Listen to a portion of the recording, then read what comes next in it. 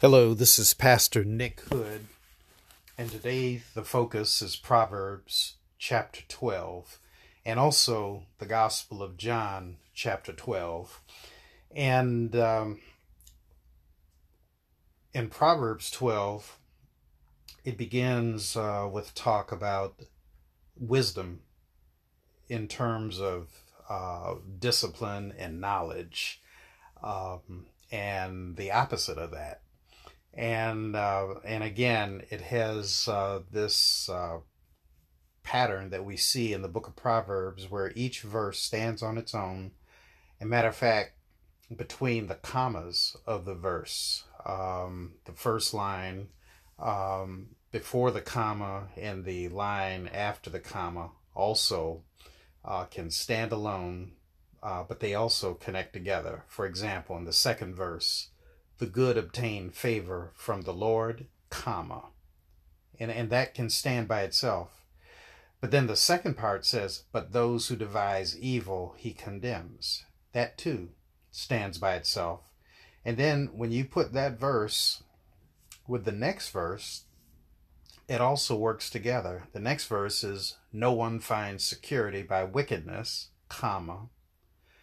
And then the second half, but the root of the righteous will never be moved. And so as I read through the book of Proverbs, I invite you to look for that pattern. Also, following the 12th chapter of Proverbs, the 12th set of Proverbs, we will move to chapter 12 in the Gospel of John. And this is, when Jesus is in Bethany.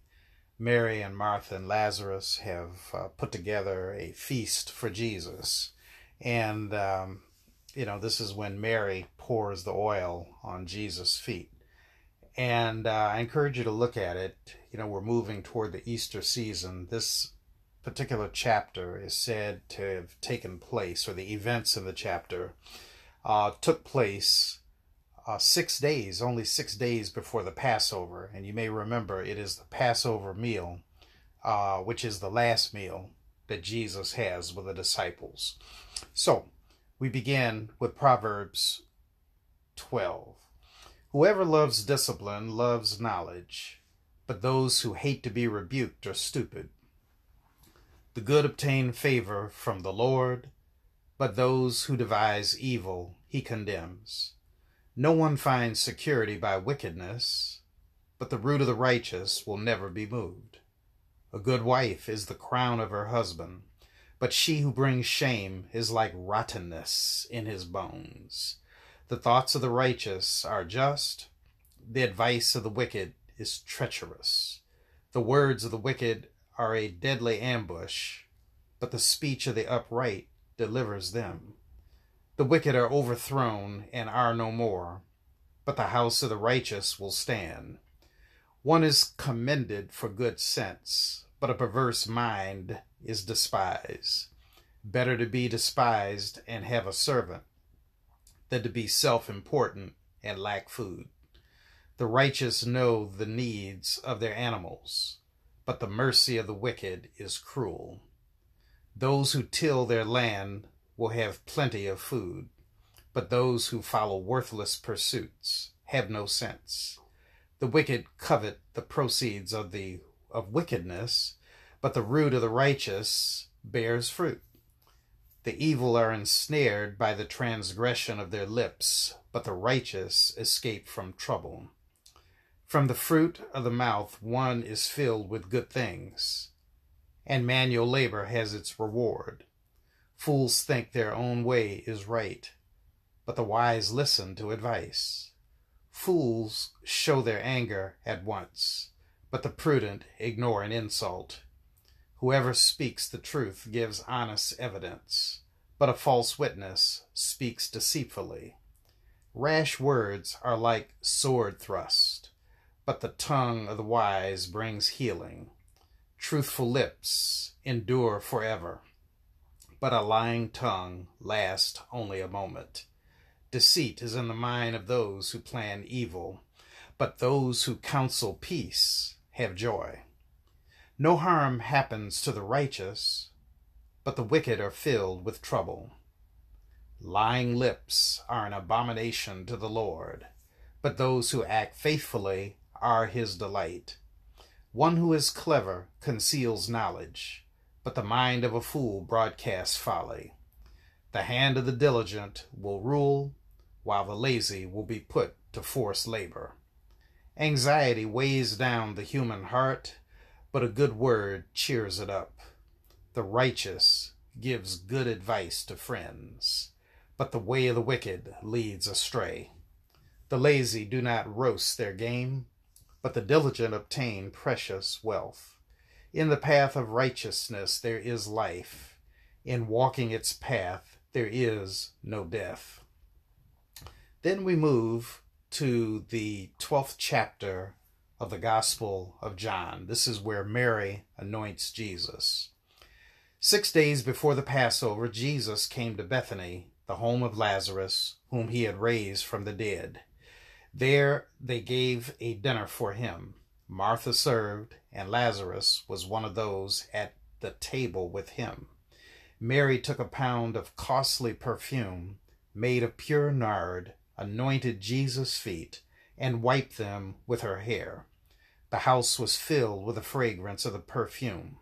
But Judas Iscariot, one of his disciples, the one who was about to betray him, said, "Why was this perfume not sold for 300 denarii and the money given to the poor?" He said this not because he cared about the poor, but because he was a thief. He kept the common purse and used to steal what was put into it. Jesus said, "Leave her alone. She bought it so that she might keep it for the day of my burial. You always have the poor, but you do not always have me." The plot to kill Lazarus. When the great crowd of the Jews learned that he was there, they came not only because of Jesus, but also to see Lazarus, whom he had raised from the dead. So the chief priests planned to put Lazarus to death as well, since it was on account of him that many of the Jews were deserting and were believing in Jesus. The next day, the great crowd that had come to the festival heard that Jesus was coming to Jerusalem.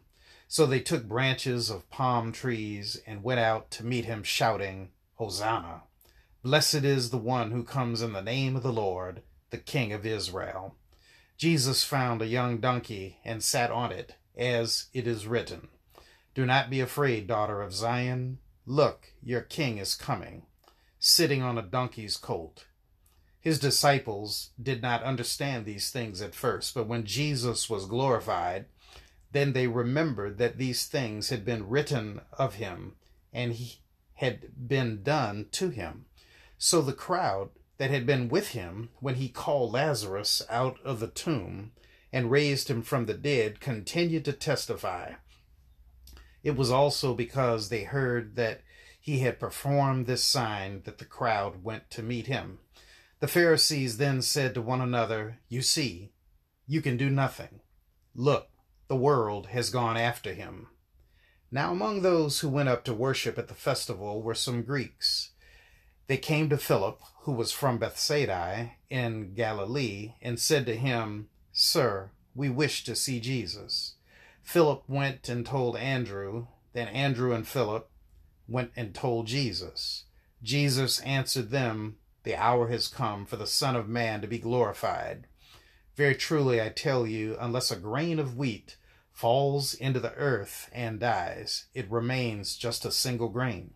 But if it dies, it bears much fruit.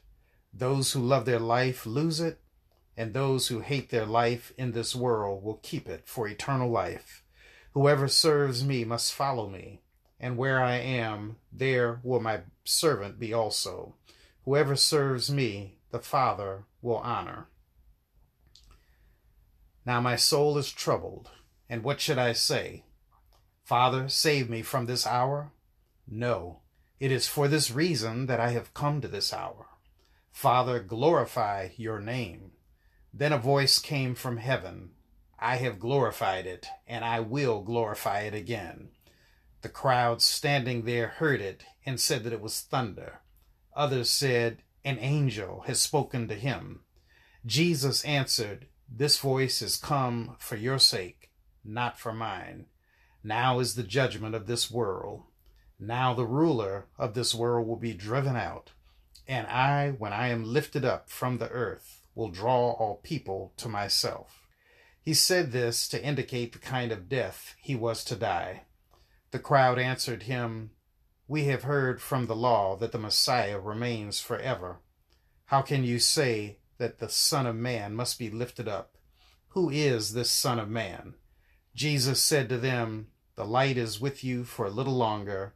Walk while you have the light, so that the darkness may not overtake you. If you walk in the darkness, you do not know where you are going. While you have the light, believe in the light, so that you may become children of light." After Jesus had said this, he departed and hid from them. Although he had performed so many signs in their presence, they did not believe in him. This was to fulfill the word spoken by the prophet Isaiah. "Lord, who has believed our message? And to whom has the arm of the Lord been revealed?" And so they could not believe, because Isaiah also said, "He has blinded their eyes and hardened their heart, so that they might not look with their eyes and understand with their heart and turn, and I would heal them." Isaiah said this because he saw his glory and spoke about him. Nevertheless, many even of the authorities believed in him, but because of the Pharisees, they did not confess it, for fear that they would be put out of the synagogue. For they loved human glory more than the glory that comes from God. Then Jesus cried aloud, "Whoever believes in me believes not in me, but in him who sent me. And whoever sees me sees him who sent me.